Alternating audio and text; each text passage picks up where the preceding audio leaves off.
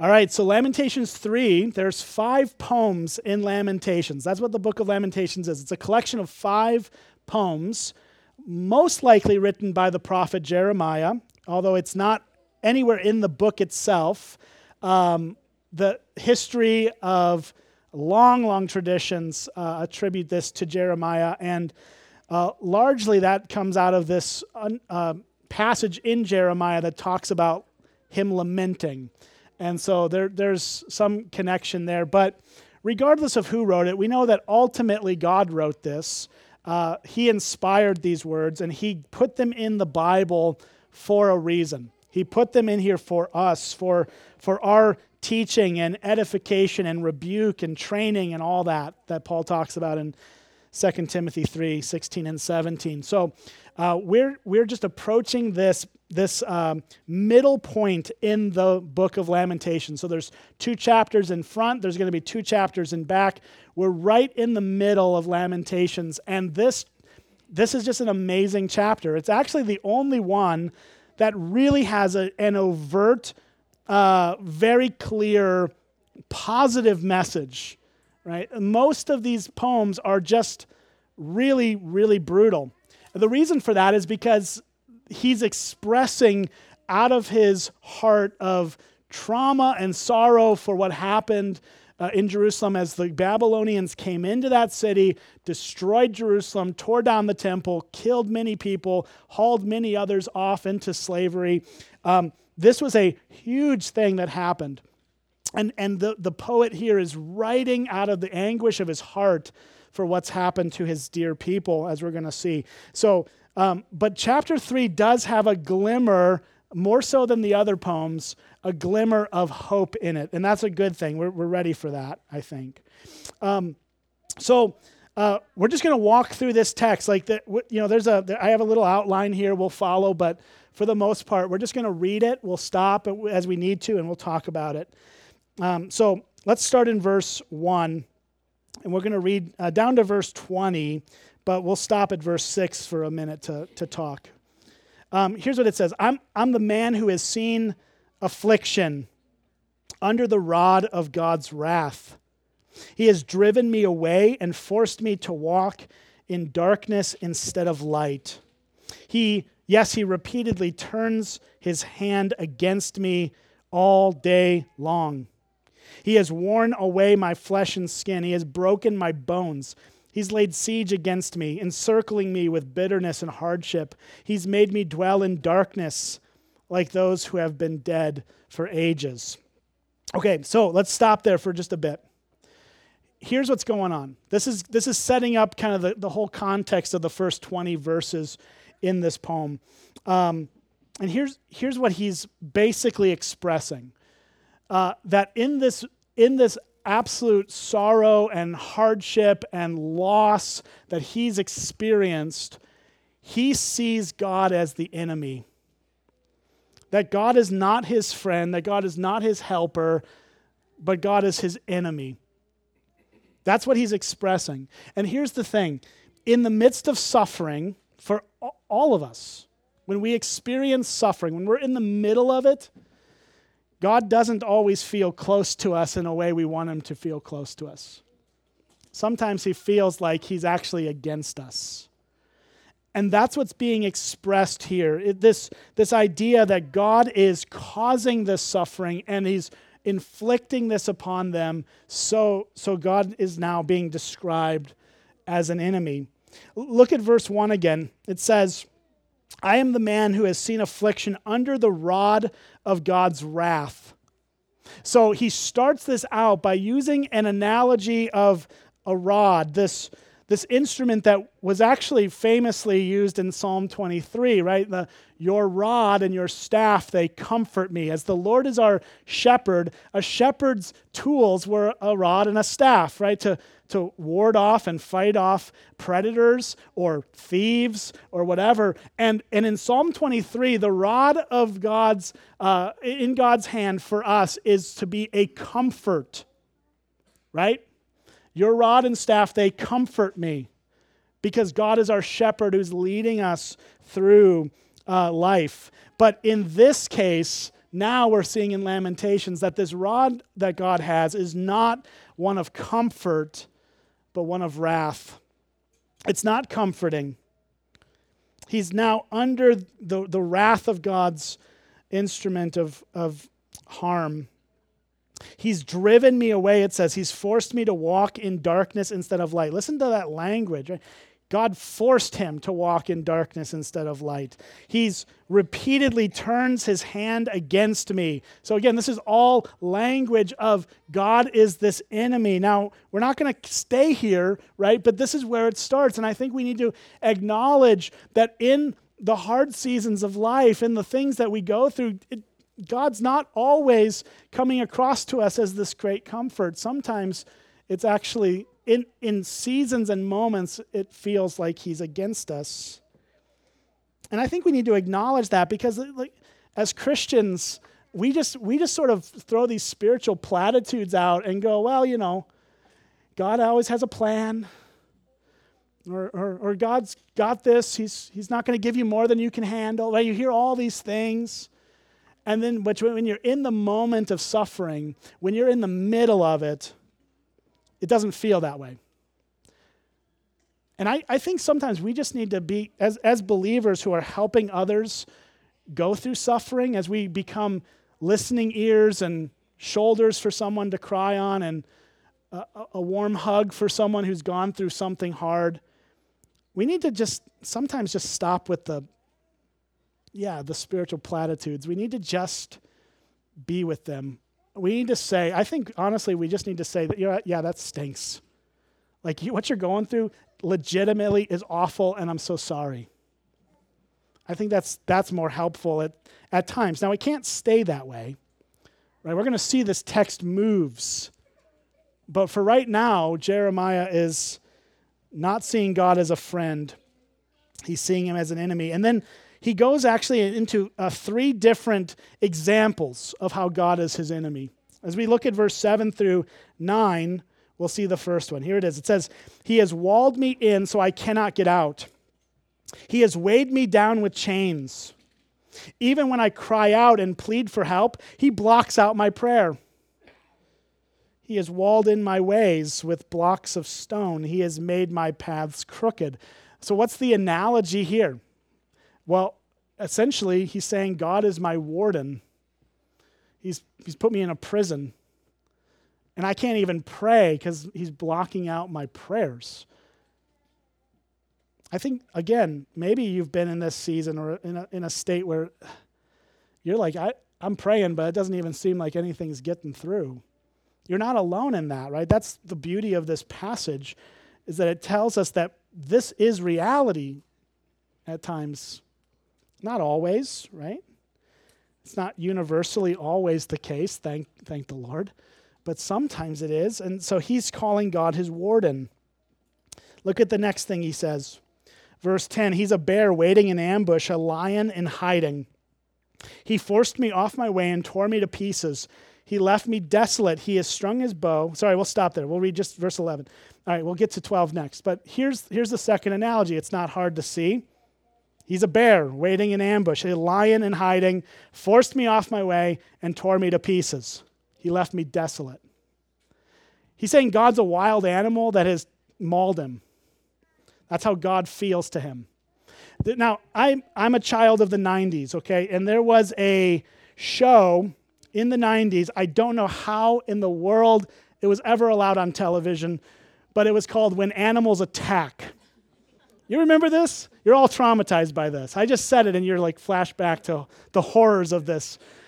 I found it on YouTube this week, and it's still like the full episode, the full like 45-minute thing, and it just brought it all back, man. I'm like, oh my gosh, this is the worst. I didn't want to go outside for years because of that show, right? Because it's like the sick, twisted sister of America's Funniest Home Videos, which were like homemade videos of, someone fell off their bike and hit their head, which I don't know why we laughed at that stuff, but we did because it was the 90s. But this is the opposite. It's all home footage of animals attacking someone, mauling someone, and it's awful, right? Like, I just read a story about a guy whose job it was to take people into backcountry in Yellowstone. This was like just a couple weeks ago. and he was fishing in one of the rivers, and a grizzly bear thought he was too close to a carcass and just destroyed him, just absolutely destroyed him. And this was a guy who knew what he was doing outside, and man, so like this is something that happens, right? Animals come in and they just tear people up, and it's really terrifying and horrifying. Well, Jeremiah is saying, this is what God is like to me right now. That's vivid. That's an imagery that it's like, it's really brutal. Verse 12, he says, he strung his bow and set me as the target for his arrow. He pierced my kidney with shafts from his quiver. I'm the laughing stock to all my people, mocked by their songs all day long. He filled me with bitterness, satiated me with wormwood. So here the third analogy is that God is his hunter, that he's the prey, and God has the arrow in the bow, and he's shooting for the kidneys, he's going for the kill shot, and this is how Jeremiah feels God is treating him.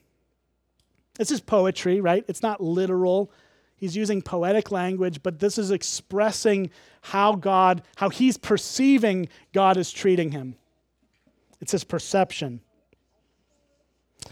Let's look at this next one. This one gets me too because of, again, childhood issues. He ground my teeth with gravel, taking a header off the bike into the road, right? Have you ever done that?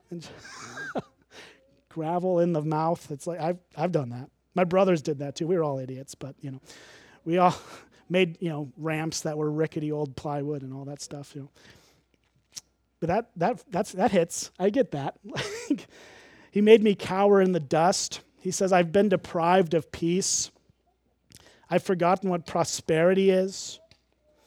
When I thought my future is lost, as well as my hope from the Lord. Look at that. My future is lost, as well as my hope from the Lord. He's at the end of his rope, you guys. This is where he's at. He's going, I have no hope. I have no hope from the Lord. I have nothing. I'm done. I'm over. It's history. So where does he go from here? Like, this is dark, right? I've said this for the last 2 weeks. This is a dark book. It goes to a really honest but brutal place, and it forces us to reckon with real, genuine suffering. And I don't know that any of us have experienced suffering to this degree, but we've all suffered. We're all sufferers. Jesus said, in this world you will have trouble. It's the human experience, and even more so for believers. And so we have this reality we got to reckon with and go, okay. God is like, he's being perceived, thought of, felt like an enemy. So where do we go with that? Look at verse 19. He actually stops talking about God and starts talking to God. And this is what he says. He says, remember my affliction and my homelessness, the wormwood and the poison. I continually remember them and have become depressed. He's looking back and he's going, okay, I'm remembering my affliction. I'm remembering my homelessness. I'm remembering this trauma I've been through. They're always there. I'm continually remembering them, and I've become depressed. That's where he's at. Verse 21 then says, yet I call this to mind, and therefore I have hope. We'll stop there for a second. Now, I said God feels like an enemy. God can feel like an enemy in the midst of our suffering. That does not mean God is an enemy, but he can feel like it. That's a huge distinction. So if you're familiar with the Myers-Briggs stuff, right? And some of you are. I've had some good conversations with you. Some of you, one of you, I won't call you out, but you nailed my personality like to a T. It was perfect. I love it. You know who you are. Okay. I'm an INTJ. So that T stands for thinker. I'm a thinker. I'm not a feeler. There's T and there's F. Okay. So some of you are hard on the feel side. Some of us are hard on the think side. And we need to be both at different points.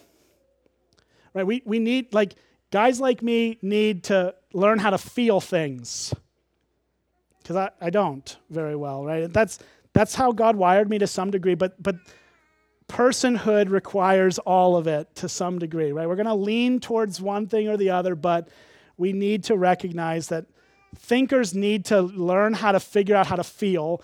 And guess what? Feelers need to learn how to think. And that's what we're seeing here. We've seen Jeremiah, who is probably a feeler, right? I mean, he's probably off the charts on the feel side of the personality thing. He's expressing all of these feelings of despair and hardship and God hates me and all these things. And then he says, yet I call this to mind. He's like, I'm going to bring it up here. I've got to bring it to my mind and have hope. And here's what he does. Look at verse 22. Here's what he brings to mind. Because of the Lord's faithful love, we do not perish, for his mercies never end. They are new every morning. Great is your faithfulness. I say, the Lord is my portion. Therefore, I will put my hope in him. The Lord is good to those who wait for him, to the person who seeks him. It is good to wait quietly for salvation from the Lord. It is good for a man to bear the yoke while he's still young. Let him sit alone and be silent, for God has disciplined him. Let him put his mouth in the dust. Perhaps there is still hope. Let him offer his cheek to the one who would strike him. Let him be filled with disgrace. For the Lord will not reject us forever. People may fill us with disgrace, but the Lord won't, right? That's what he's saying. For the Lord will not reject us forever. Even if he causes suffering, he will show compassion according to the abundance of his faithful love.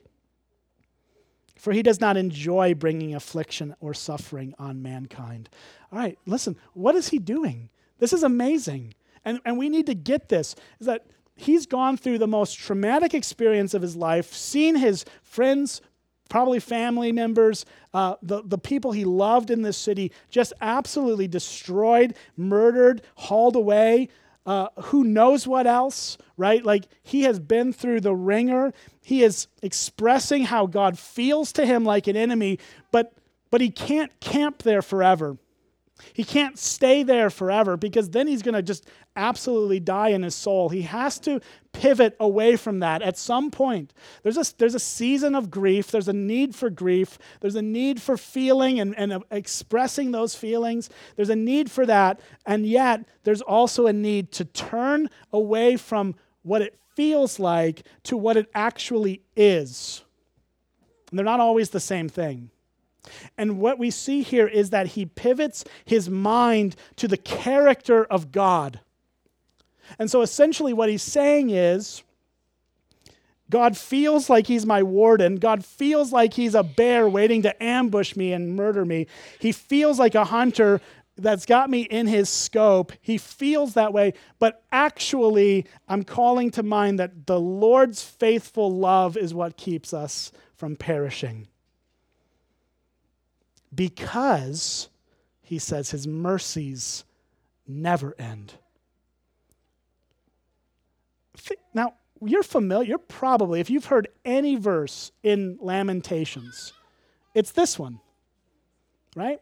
In fact, we sing a song, or we used to sing it a lot more in church. It's called Great is Thy Faithfulness. Good news, we're singing it today, so it's good. You'll love it. But we used to crank that baby out all the time in church when I was a kid, and that comes directly from this passage, right? That whole song was inspired by this.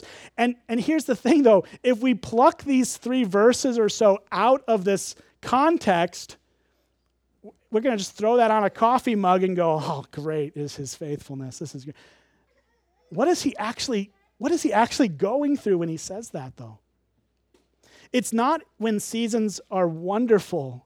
Like, right, we put these kind of verses on T-shirts and coffee mugs, and we usually impose them over some, like, beautiful green forest picture, and it's all beautiful and wonderful.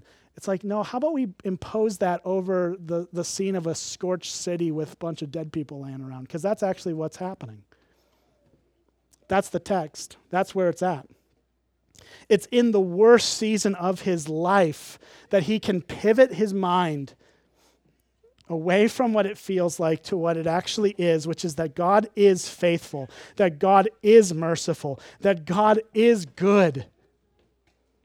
That's what verse 25 says. The Lord is good to those who wait for him, to the person who seeks him. Spurgeon, I always quote Spurgeon for you, either that or C.S. Lewis, but Spurgeon says, even though it is out of the depths of the utmost distress that we seek for God, we will find him to be good to us. We will find him to be good to us, even out of the most distress of our lives. He says it's good in verse 26 to wait patiently, or quietly rather, for the salvation from the Lord. He says we should sit in verse 28 alone and be silent. We need to sit under the Lord's presence. We need to see that there is still hope in verse 29. Like, remember what he said in verse 18, my future is lost as well as my hope from the Lord. Like, that's how it feels in the season of suffering, but then he can pivot to the truth of God's character, which is that there is still hope. There's always hope. Because in verse 31 it says, for the Lord will not reject us forever. Even if he causes suffering, he will show compassion because of his abundance of faithful love.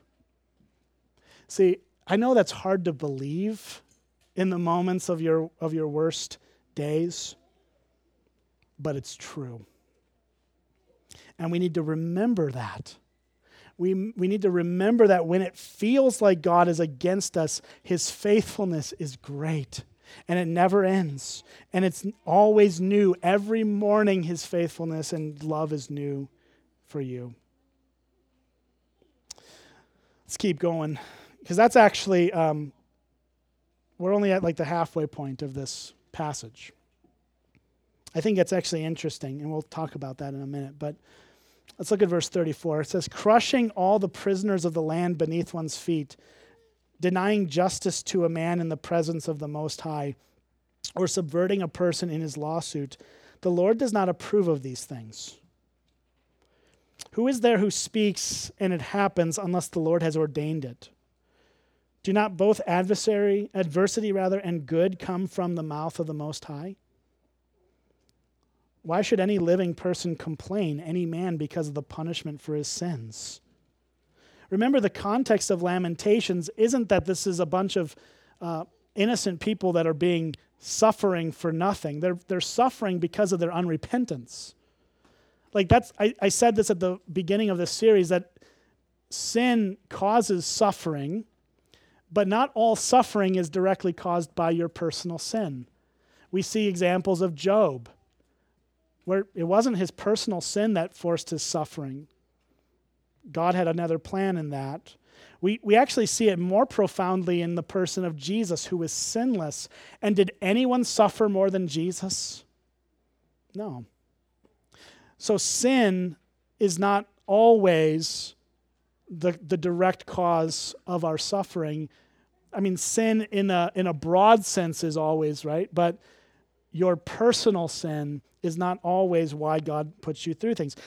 That being said, we need to be balanced and acknowledge, sometimes it is. That's why he says, why should any person complain, or any man, because of the punishment for his sins? Like, basically he's saying, we're getting what we deserve here, you guys. We've done this to ourselves, in a sense, right? God is the one bringing it about, but it's their sin that brought it there. And not like God just flew off the handle in a moment and freaked out on them.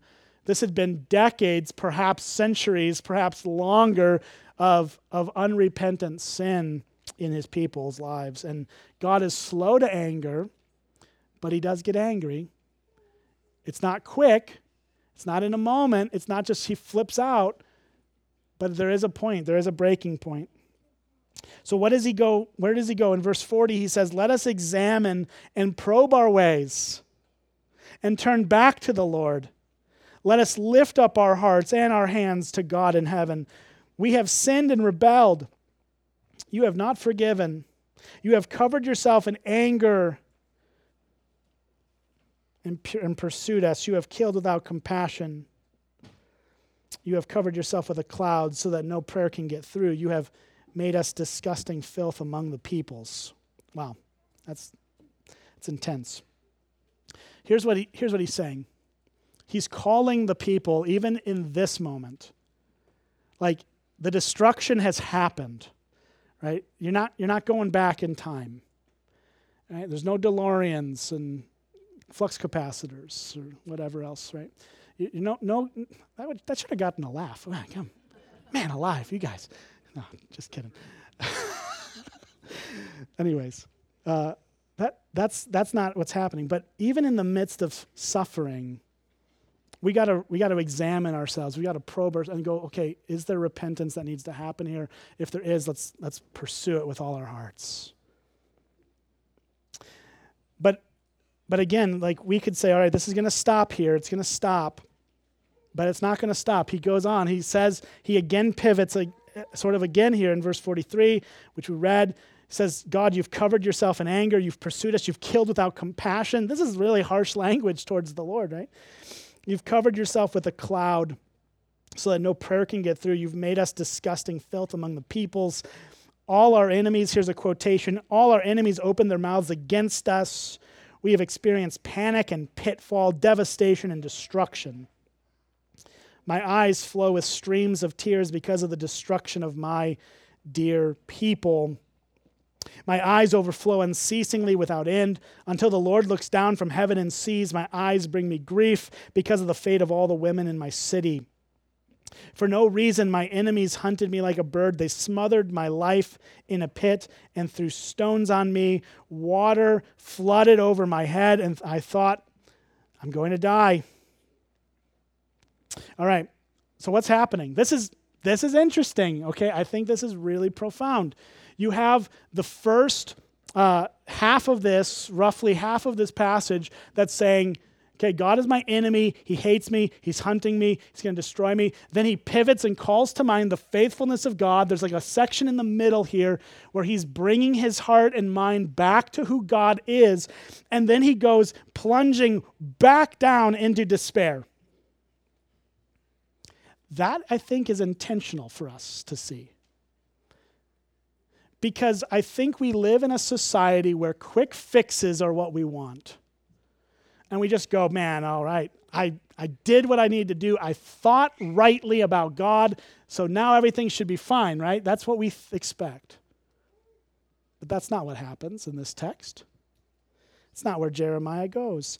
This is not like, okay, we're done here. Like it was bad. I acknowledge it. I admit I'm a sinner. All right, good, we're good. No more problems. No, he immediately pivots from I need to repent of my sins to I feel like I'm going to drown under the weight of this despair. That's not happy, right? I told you it wasn't going to be happy for weeks here, but let's keep going because it does. Again, significantly, it doesn't end here. Look at verse 55. This is going to get us to the end. This passage is actually 3 times as long as all the other poems. It's a triple acrostic. So an alphabet poem that's each stanza is repeated with 3 verses, each letter. It says, I call to your name, Lord, from the pit, the depths of the pit. You heard my plea. Do not ignore my cry for relief. You came near whenever I called you. You said, do not be afraid. You championed my cause, Lord. You redeemed my life. Lord, you saw the wrong done to me. Judge my case. You saw all the vengefulness, all their plots against me. Lord, you heard their insults, all their plots against me, the slander and murmuring of my opponents. Attack me all day long. When they sit and when they rise, look, I'm mocked by their songs. You will pay back what they deserve, Lord. according to the work of their hands. You will give them a heart filled with anguish. May your curse be on them. You will pursue them in anger and destroy them under your heavens. Okay, so what's happening here? Well, you got the trajectory. This is the trajectory. Right? He's absolutely in despair because God feels like an enemy. He remembers the faithfulness of God that is pulling him out of that despair. He's then plunged back into despair and says, I feel like I'm drowning here. And then he pulls himself back out of that again at the end of this and calls back on the name of the Lord out of the depths of the pit, and God hears him. And what he begins to do is he begins to affirm that God is not the enemy. This is significant, that God is not the enemy, but is actually the defender. See, do you see the total contrast between the first quarter of this passage and the last quarter of this passage? It's like they're completely mirror opposites. They are, God is the enemy in the front end. He's the defender of his people in the back. This is the only passage, by the way, in this book that really gets us to kind of a happier-esque place. But it's all about seeing how God is at work in the middle of our suffering. The placement of this chapter is a significant part of interpreting and understanding what's happening here. This passage sits squarely in the middle of this book, and it is coincidentally the only one that's truly hopeful. And this is what this tells us. It tells us that this is where the gospel meets us. Not at the end where everything's tied up in a nice little bow, and not even necessarily at the beginning when all things are falling apart. But God meets us right in the middle. He's there with us in the middle of our suffering. He hasn't abandoned us. He hasn't left us alone. Jesus Christ is the good shepherd that lays down his life for us. He is our faithful Savior. He did suffer and die for our sins. And so because of that, he can meet us in the middle of our suffering. He can come to us right where we need him to be. I think that's huge. And it's perhaps hard in the moment of suffering to see where all this is going, right? But as you look back over the course of time, in hindsight, as you've gone through a season, you can absolutely identify the ways that God was present in the midst of this. We need to remember, we need to draw back to our mind the faithfulness of our Savior Jesus. He was the one who ultimately took our shame. He took our condemnation. In other words, he, on the cross, was treated as an enemy of God. God treated Jesus on that cross like he was the enemy. He was placed under the wrath of God. God's rod of anger crushed him. He came out on the other side of death alive, which is what gives us hope, which lets us know that he is our Savior who can not just save us from our eternal suffering, but he can meet us in the midst of our earthly suffering because he's our Savior. And he's been through far worse than us. And so he can show us sympathy and grace to help in time of need. So let me pivot here to the New Testament with you for just a few moments. We're going to go to Hebrews chapter 10, if you want to turn there. I was sitting on a Zoom call with a pastor friend of mine who's been in ministry about as long as I've been alive, and he was walking us through this passage. And I was just, as he did it, I was like, man, this is so in line with Lamentations 3. It's just an incredible thing. It looks at it through the lens of the New Testament, but it tells us some profound things. We're going to look at verse chapter 10, verse 32 through 36. It's not a lot here, but in the context of chapter 10, Hebrews, the writer of Hebrews is expressing how God's saving work through the blood of Jesus takes away all of our sins, right? So instead of having to keep going back with sacrifices to take care of our sins like the people of the Old Testament, Jesus died once for all. His blood covers all sins for all time, for all people who trust in him. That's the context. That's the overarching thing here. If that's not true of you, then this doesn't apply to you, okay? That's kind of the point. But if that's true of you, this is what we're told to do. This is kind of the application of all this. Verse 32 says, remember. So already we're kind of in the same category as Lamentations 3, like call to mind. What are we to remember?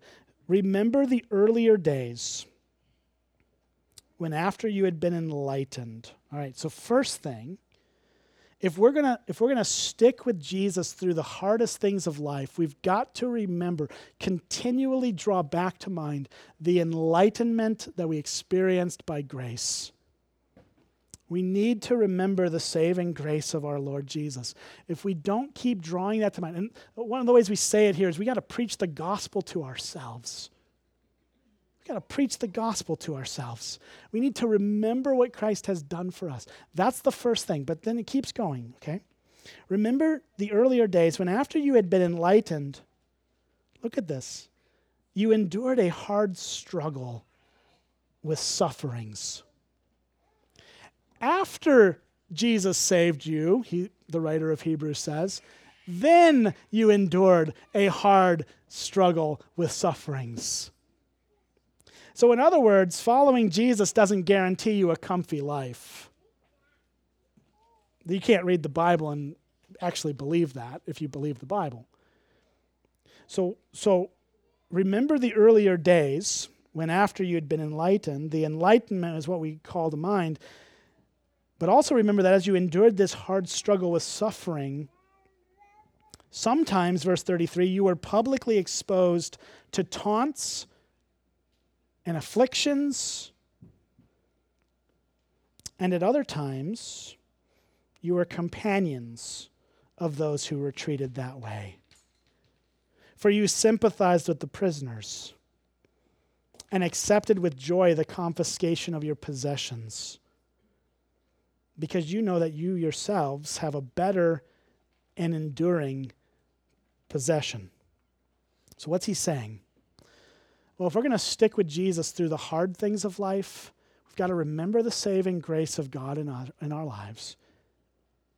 But secondly, we need to partner in the community of sufferers. What does that mean? It says here that you were companions. Sometimes you were suffering, and sometimes you were companions of those who were treated that way. And then he goes on to say how you sympathize with the prisoners. Prisoners being likely believers who were thrown in jail, like the Apostle Paul, for example. And it says you accepted with joy the confiscation of your possessions. I don't think any of you feel that way on tax day, but, you know. Do you accept that with joy? Probably not. Obviously, I'm joking. The context here is the confiscation of your possessions because you're a believer in Jesus, and someone's coming in to take your stuff because they hate you. But he says you sympathize with those prisoners and you accepted the plundering of your property with joy because you know that you yourselves have a better and more enduring possession. In other words, you can suffer with people and come alongside sufferers and actually experience suffering with some degree of joy because you know that what you have here is not all there is. We get to cling to the hope of eternity. We partner with other sufferers, and what that does is it puts into perspective that our lives really are not the worst thing in the world. I don't know how many of you have had the privilege of going into a third world country. I haven't had many opportunities, but I did go to Guatemala a year ago or so, and that did open my eyes. I mean, you get to see people who have Jesus and basically nothing else, and the joy that they have in Him it's somewhat shaming on us in the States. And in the wealthier countries. Because if, we lose a little bit of our 401k or something, we're like, all freaking out. I get it, man. I get it. That's not fun, right? Or whatever. But there are people who are literally living on dirt floors and have hardly any food and are malnourished and are, there's realities here. So putting yourself into a position where you see and partner with other sufferers puts your suffering into perspective. That's important. That's helpful. If we're going to stick with Jesus, we need to do that. That's what the Bible says. But the third thing and the most important thing in this text is that we do that because we're clinging to the hope of eternity. Right? Verse 35 says, so, in other words, don't throw away your confidence, which has a great reward. For you need endurance, so that after you've done God's will, you may receive what has been promised. You need endurance. Because life is hard. We suffer, but we don't suffer alone. We have the community of faith with us. We have the presence of Jesus through the Holy Spirit with us. We have the Word of God with us. We don't suffer alone, so let's stop living like we have to suffer alone. That's one thing we can take away from this. We need to partner with other sufferers. We need people to partner with us in our suffering. But all of this flows from the fact that God in Christ has saved us. Through His life, death, and resurrection, through the perfect life of Jesus, through His atoning death, through His bodily resurrection, Jesus Christ gives us this hope of eternity that allows us to have endurance in the midst of hard things. And fundamentally what this means is, going back to Lamentations 3, is we need to draw to mind, recall to mind the character and nature of God as our faithful God with whom there is all mercy. Even in the worst things of our lives, it's the mercy of God that meets us every morning. I hope this helps you. I really do. It's helped me this week. I really do hope that this passage helps you to see that God is near to those who suffer.